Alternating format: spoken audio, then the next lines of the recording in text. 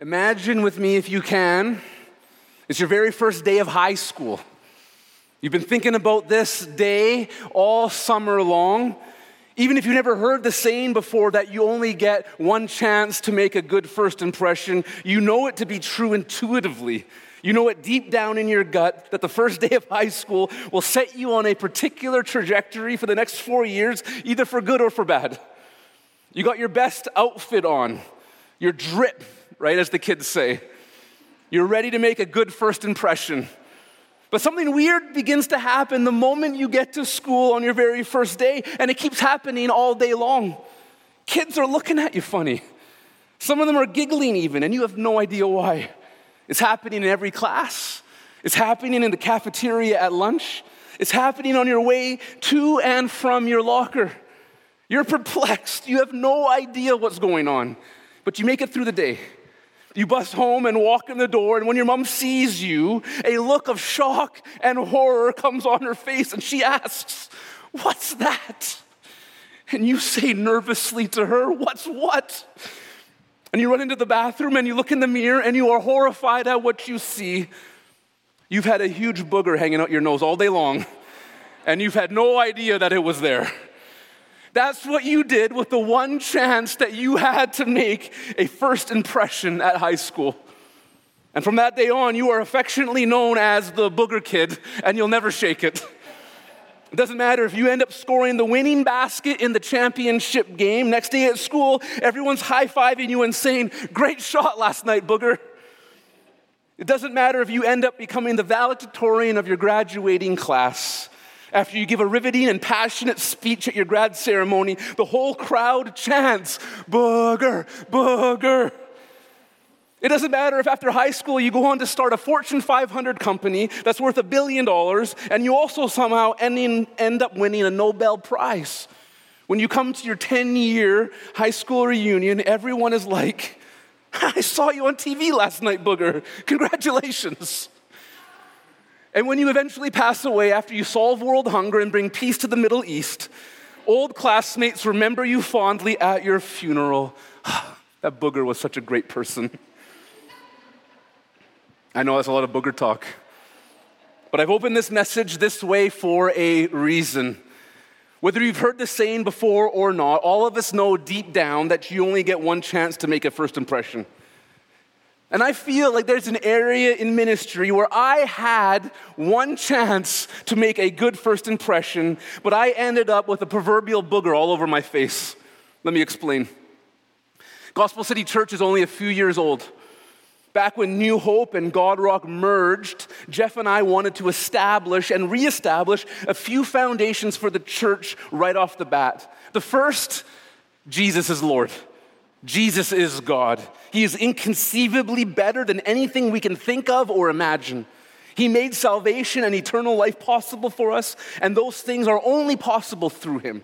And we love Him, we worship Him, we trust Him, and we obey Him. That was the first and most important thing to make clear for everybody who comes to Gospel City Church, and everyone has been on board with that since day one. No problems there. The second foundation we wanted to make sure that everybody was clear on: the Bible is God's Word. It is Spirit-breathed and orchestrated. It is totally trustworthy in everything and anything that it addresses. God reveals who He is in it. He reveals His will. He reveals what He has done, and He reveals what He's going to do. He tells us what He wants us to do. All His precious promises to us are found in that great book. And we give ourselves to learning, loving, and obeying the Word of God. Again, preaching to the choir. Everyone who comes to Gospel City knows this about us and loves that about us, so no problem there. And then there's the third foundation we wanted to make clear, and this is where things haven't gone as smoothly. The church is made up of those who belong to Jesus Christ. Jesus' church is made up of believers from all over the world, and formally belonging to a local church is a big deal. And that formal process of being incorporated into the church and being formally recognized as a member of the church is wrapped up in a practice that we call church membership. Jesus is God. The Bible is God's Word. Those two are pretty easy. It's this third foundation about church membership that's produced a mixed bag of results, of responses. Now, some of you were all in on church membership right from the jump, but others, not so much. And this has led me to experience a little bit of frustration, if I'm being honest.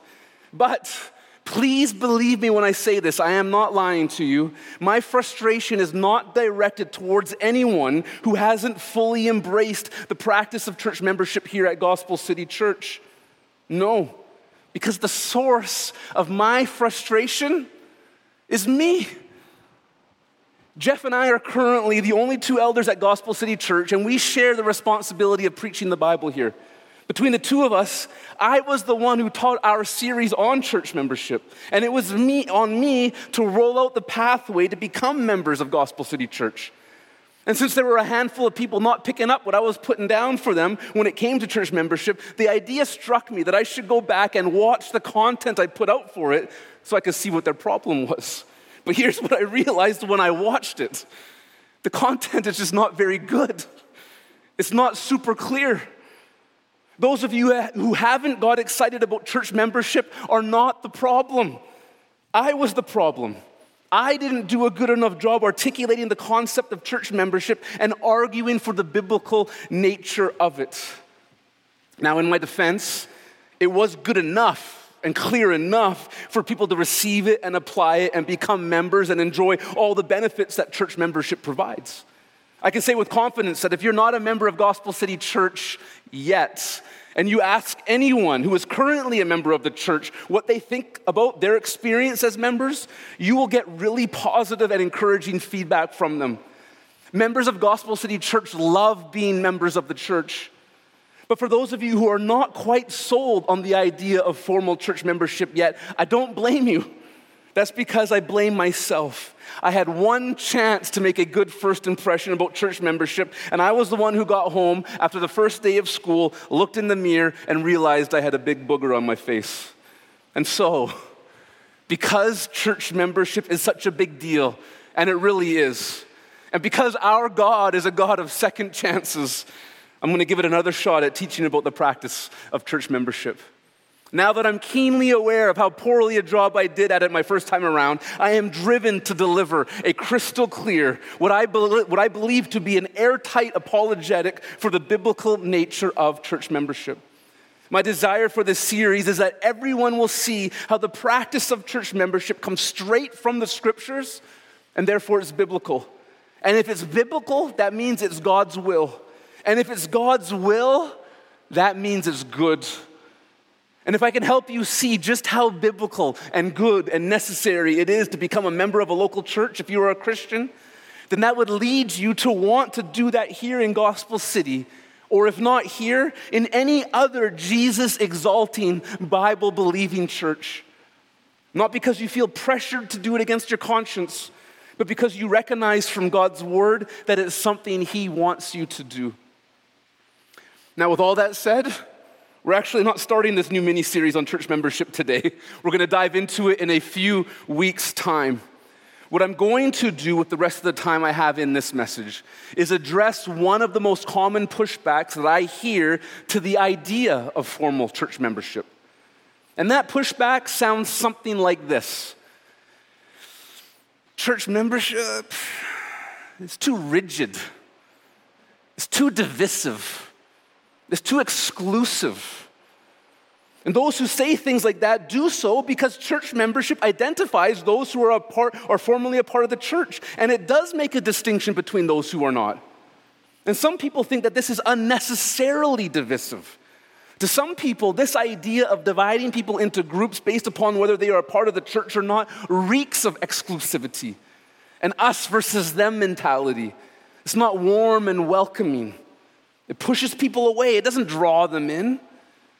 And I think I have a good idea why some people feel this way about it.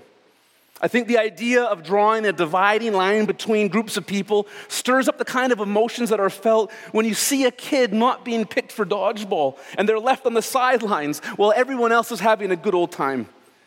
Or someone not being invited to the party. Or someone not being included in a certain group of kids at school.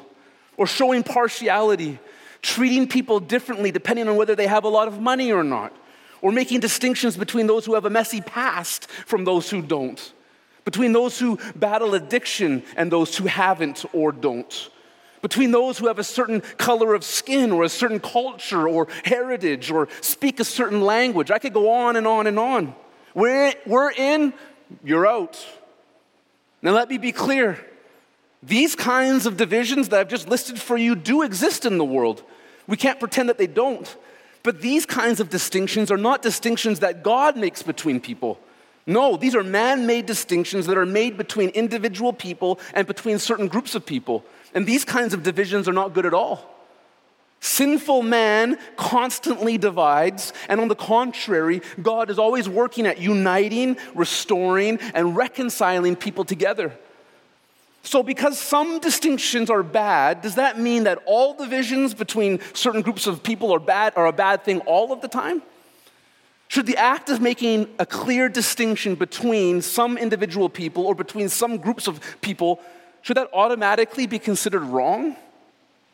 Just because a sinful, broken humanity has twisted and perverted the idea of establishing and upholding proper division between certain groups of people, that does not mean that every single rigid line that is established between people is a bad thing. We can't throw the baby out with the bathwater just because there are bad examples of man-made rigid dividing lines in our world today. Because we all know and believe there are instances where it's very good to have very rigid lines put in place to divide certain groups of people or certain individuals. Here's just one example of a good distinction. It is very good to have a firm, totally inflexible, rigid dividing line surrounding the marriage bed. You better believe there is a distinction made between those who can sleep in my bed at home from those who can't. There's only one man that can sleep in my bed with my wife, me. And there's only one woman that can sleep in my bed with me, and that's my wife. There's a concrete line that keeps people out of our bed, and that line divides groups of people from each other, those who can and those who can't.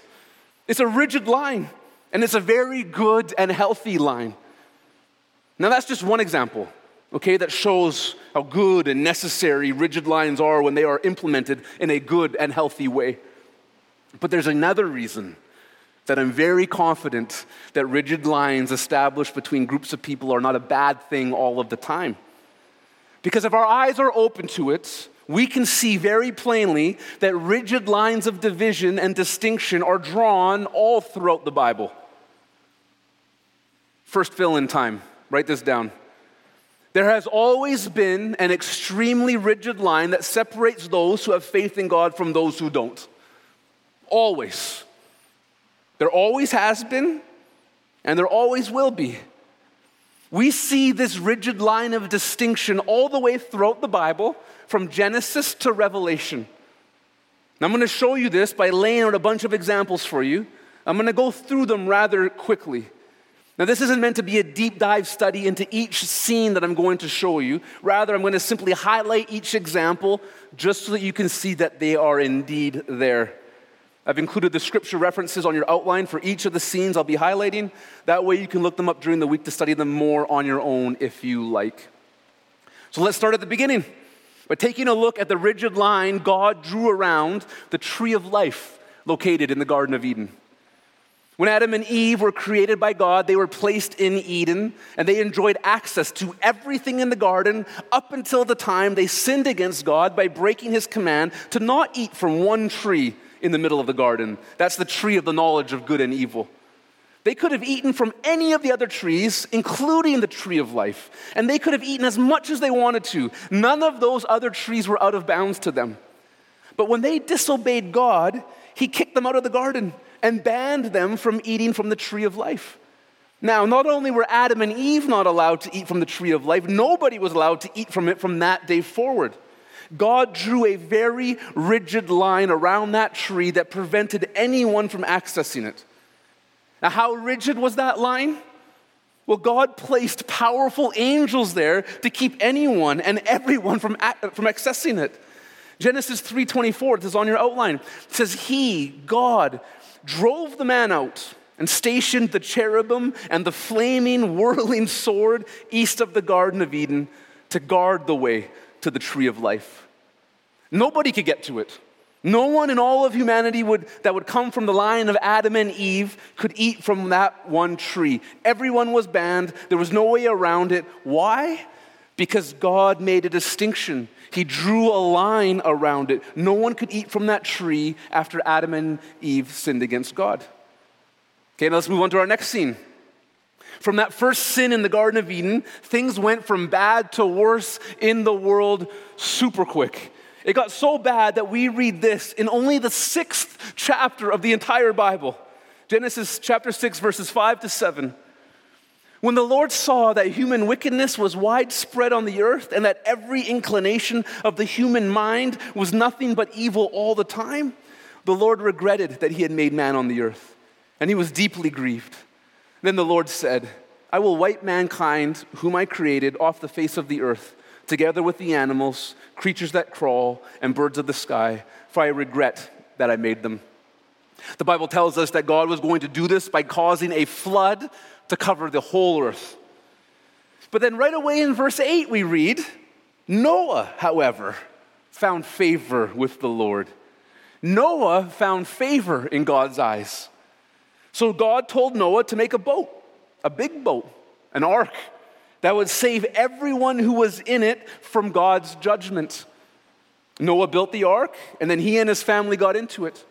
There were 8 of them in all. They got in along with a pair of every animal on the planet. And once they were in, God closed the door, and it began to rain, and it rained for 40 days, and the whole earth was flooded.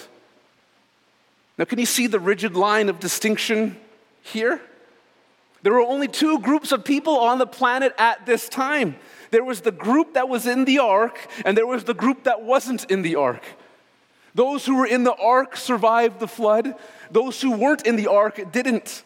And God made a distinction between the 2 groups of people. And needless to say, it was a very rigid divide.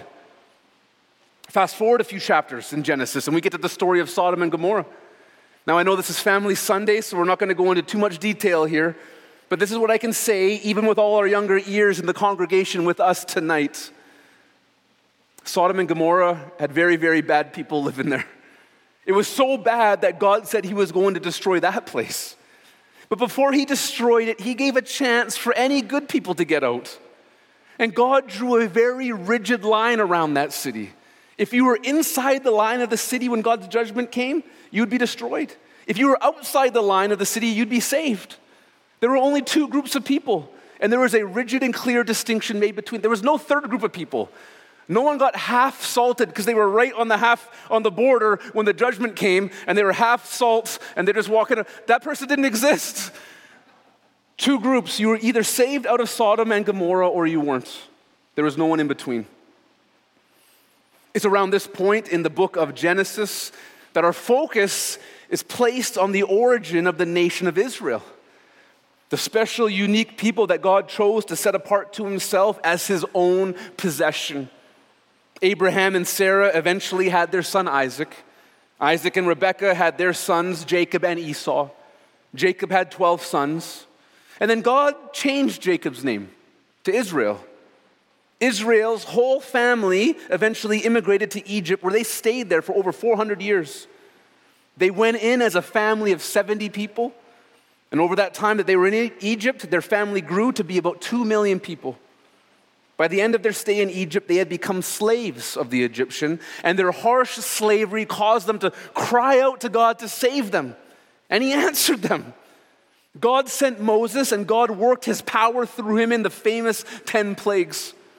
These plagues were meant to show Pharaoh and the Egyptians that Israel's God was God over all the Egyptian gods, and that Pharaoh was supposed to yield to God, but Pharaoh hardened his heart against God, and he wouldn't let God's people go. Pharaoh kept rejecting God through all the plagues until the very last one.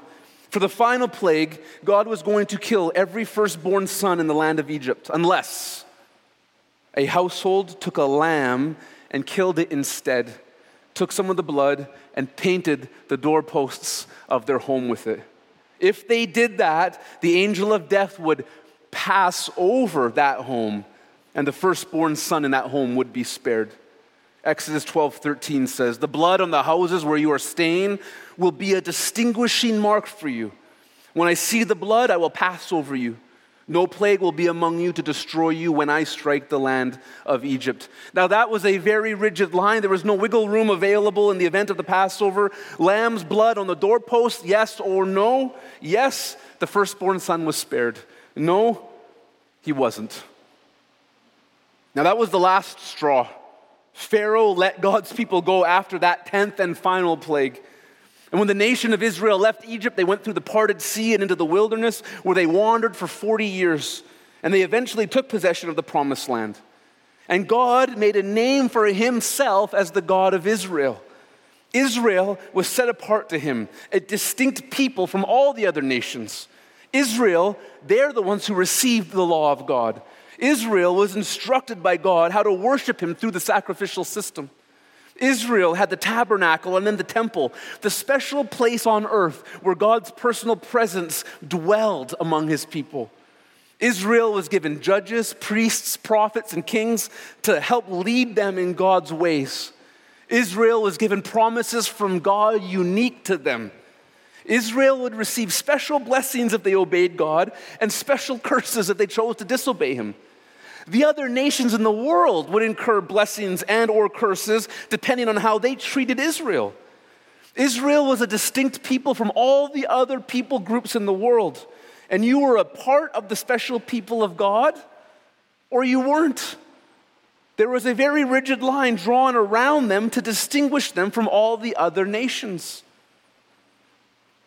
Now, one of the best things that God promised Israel was that the Savior of the world was going to come through their lineage. A Jewish Messiah was going to be born in Israel, and he would save humanity from the fallout of Adam's sin back in the Garden of Eden. Adam's sin brought death upon all humanity, but the Messiah's death and resurrection was going to make life available to all humanity. That Jewish Messiah is none other than the Lord Jesus Christ himself. And when Jesus came into this world, God became a man and dwelt among us. And he had a plan. He was going to save the world, both Jews and Gentiles, into a new group of people. A people that was going to be distinct from every other group of people on the planet. A lot like how Israel was different from every other nation. During his ministry, Jesus said, "I am going to build my church." And the word church means an assembly of the called out ones. Those who come to Jesus and turn their life and will over to his care and control are placed in a group of people that is distinct and set apart from every other person or group of people on the planet. He calls you to come out from this dead and dying world and to come into his church instead. He calls you to be a part of his assembly of called out ones. Now, there are a host of special privileges that uniquely mark those who belong to Jesus' church. Here are just a few. If you are a part of Jesus' church, you have the Holy Spirit. God is Spirit, and God comes to live inside his people. That's only true of those who belong to him. You get the fruit of the Holy Spirit. He just doesn't sit in there and lie dormant. He gets busy. He gets to work producing supernatural realities from the depths of who you are. God's presence in our lives produces new, sweet realities. Galatians 5:22-23 says this, "But the fruit of the Spirit is love and joy and peace and patience and kindness and goodness and faithfulness and gentleness and self-control." These aren't man-made and man-manufactured versions of these things. These are supernatural, God-empowered versions of love. And there's nothing like it.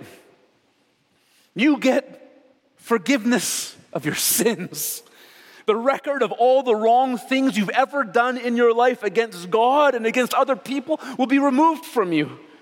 You get reconciliation with God. You will no longer be an enemy of God. Because your sins are forgiven, you will be a friend of his instead. You get promises personally signed by God to you. Promises for this life and for the life to come. God says that he's going to do some amazing things in your life, and all of them will come to pass for those who belong to God. Again, we can stop here, and that list is amazing enough, but there's more. I feel like the ShamWow guy. There's more. You get eternal life. You're going to live forever with God and with His people. Your physical death is not a period in your life. It is a comma, because you will continue to live through the grave.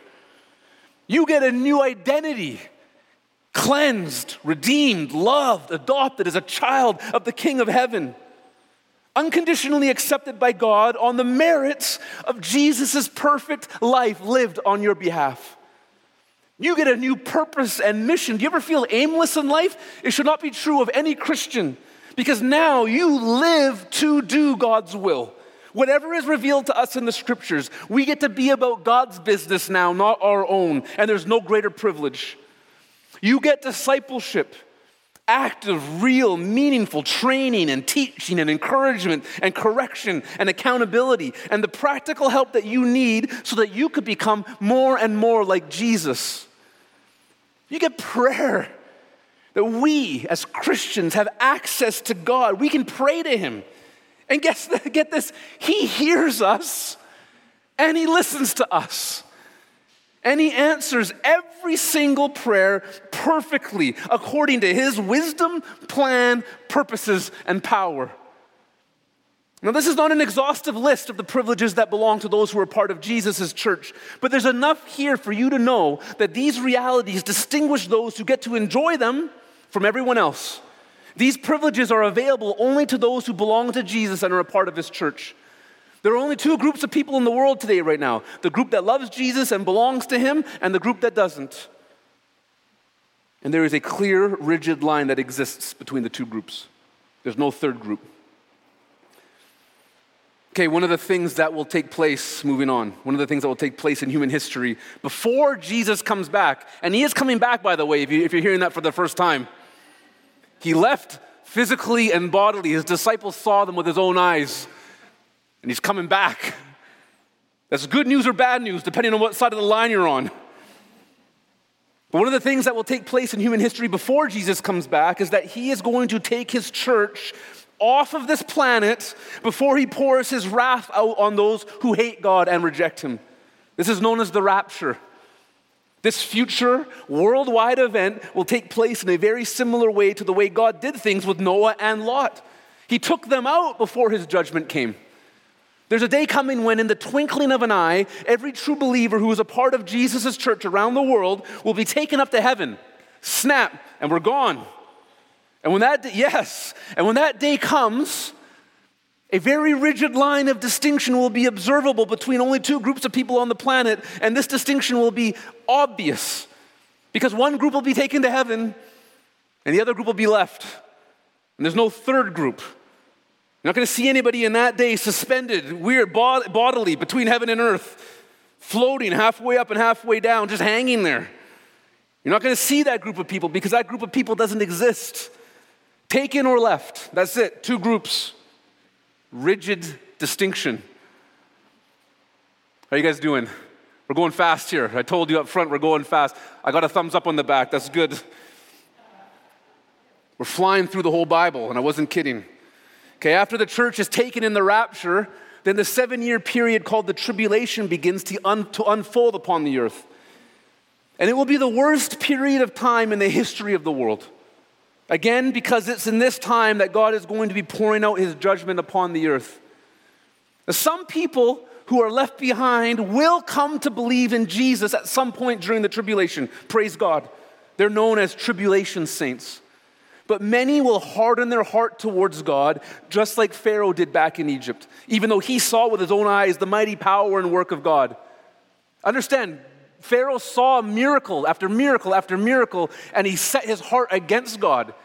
People who are left after the rapture, they're going to see millions of people taken to heaven, and they're going to harden their heart against God.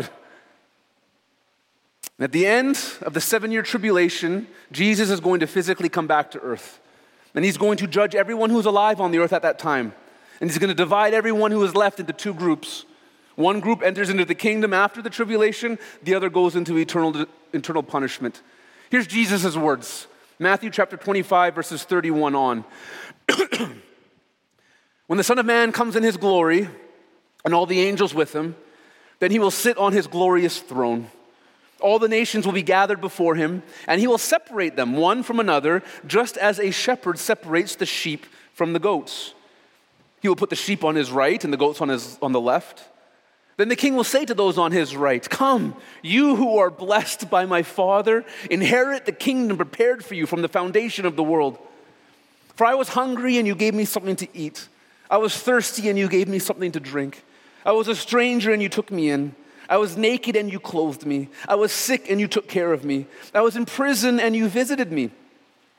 Then the righteous will answer him, "Lord, when did we see you hungry and feed you, or thirsty and give you something to drink? When did we see you a stranger and take you in, or without clothes and clothe you? When did we see you sick or in prison and visit you?" And the king will answer them, "Truly I tell you, whatever you did for one of the least of these brothers and sisters of mine, you did for me."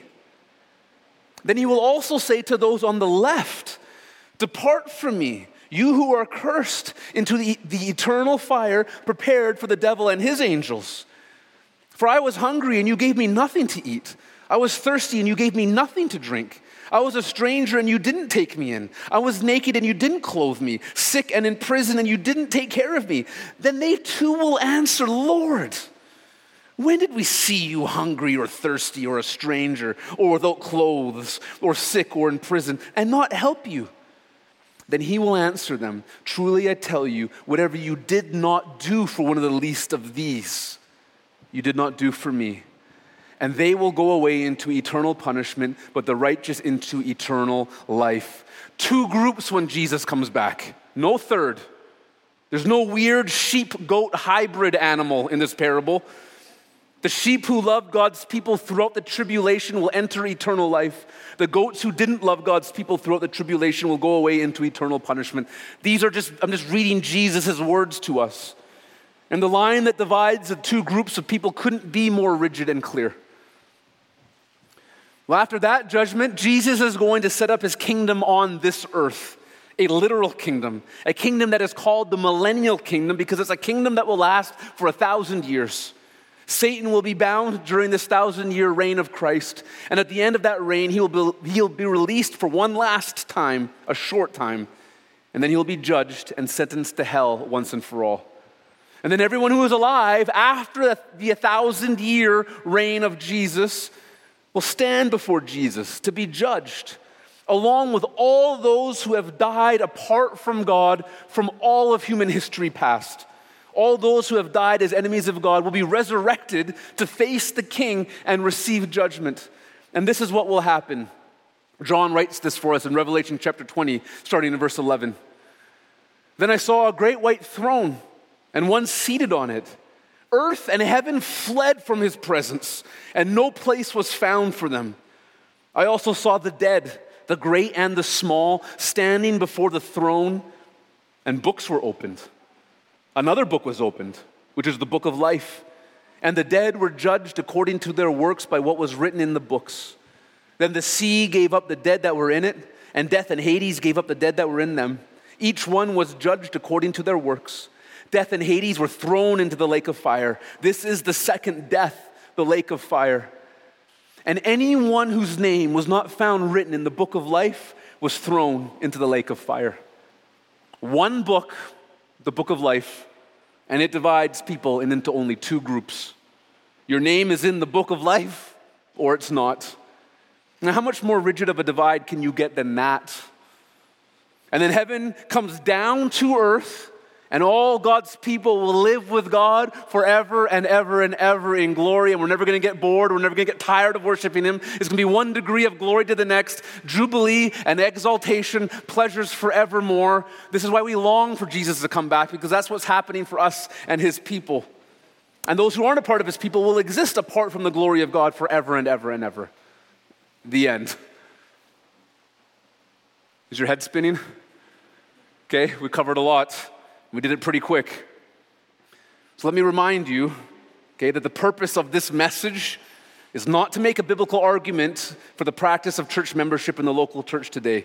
I'll do that when we start this series in a few weeks. What I wanted to do here tonight was lay a primer for that series by taking time to address one of the pushbacks that I hear against the idea of church membership. Some people push back against the idea of making distinctions between those who are part of the church and those who are not, a distinction that church membership does make. Even though something in us kicks against that idea, we have to make our feelings line up with what God's word says. And I think I've shown you tonight from God's word that he does indeed make very rigid distinctions between groups of people, between those who put their faith in him and between those who do not. And he has done this all the way from Genesis to Revelation. And church membership just draws those exact same lines.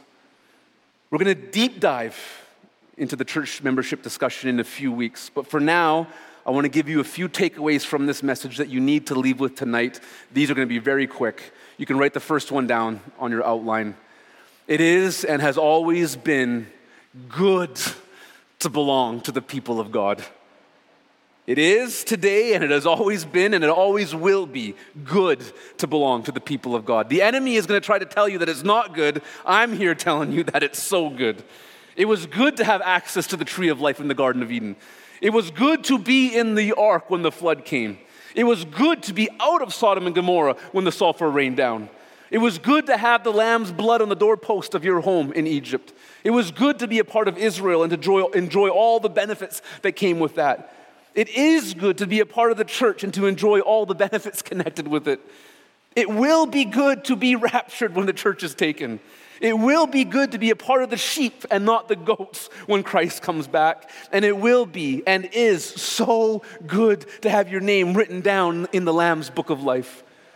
There is a rigid line that distinguishes those who belong to God from those who don't. And it is always, always, always good to belong to God.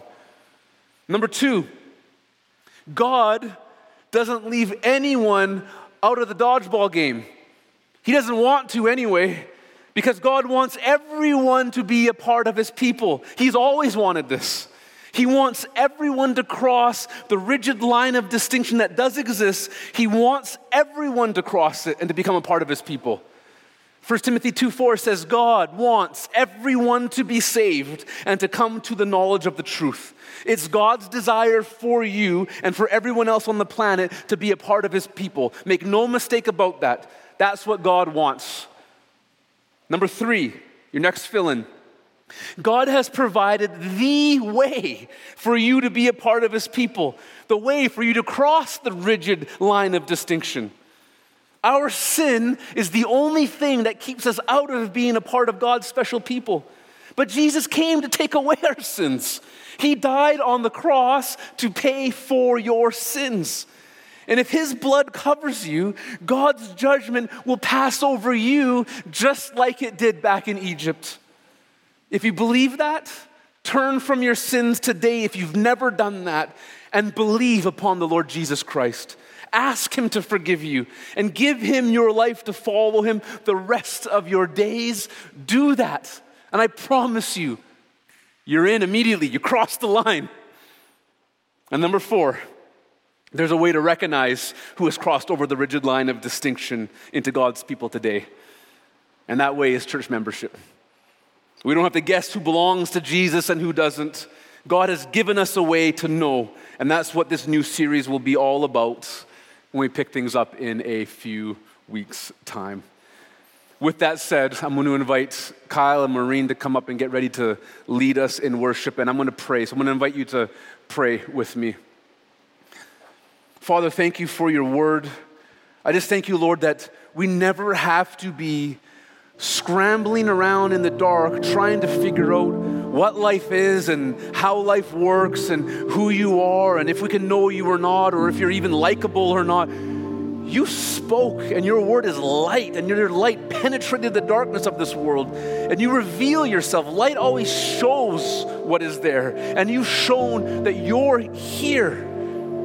And you've shown us that you're good and that you're knowable and that you're worthy of praise. You're worthy of worship. You're worthy of adoration. You're worth everything. Like we read in the kids' story at the beginning of our time, you're worth me giving up everything in my life. If that's what it takes in order to have you, it's worth it 1 billion times over. Thank you for just being who you are, God. Thank you for being patient towards those of us who just keep hardening our hearts against you. Thank you for being patient and keep wooing us and drawing us to yourself. I pray that you do that with people here tonight. There are people amongst us here tonight, Lord, who don't know you yet. Tear down that wall. Work a miracle in their soul tonight, we pray. I don't know how to do anything, Lord. Say anything in the right way. Only a work of your mercy and your Spirit can lead a sinner to repentance. Pour your grace out upon them tonight. Open the eyes of their hearts so that they can see you. See who you really are. And they can know you're worth it. Oh God, do that, we pray. I pray, Lord, you stir our affections and our minds and get us ready for this series. It might be difficult for some, but teach us from your word more about what your church is and what it means to belong to her, what it means to cross the line into her, what it means to be governed by a particular boundary, good, healthy, rigid boundaries around us. For those of us who aren't quite sure about it yet, let us come with an open mind to this in a few weeks' time. And those of us who are already all in, Lord, just strengthen us and build us up in our most holy faith. Whatever you do, Jesus, I can pray this with surety. All we want is for you to glorify your name. Do that here in Gospel City. Do that in the Tri-Cities. Do that around this globe. Make your name famous. But the cry of our heart here in Gospel City Church, Lord, is that you'd use us to that end. Wake up people who want to be a part of that group who lives to make you famous. Do it, Lord, for your glory and for our joy, we pray. Amen. Amen.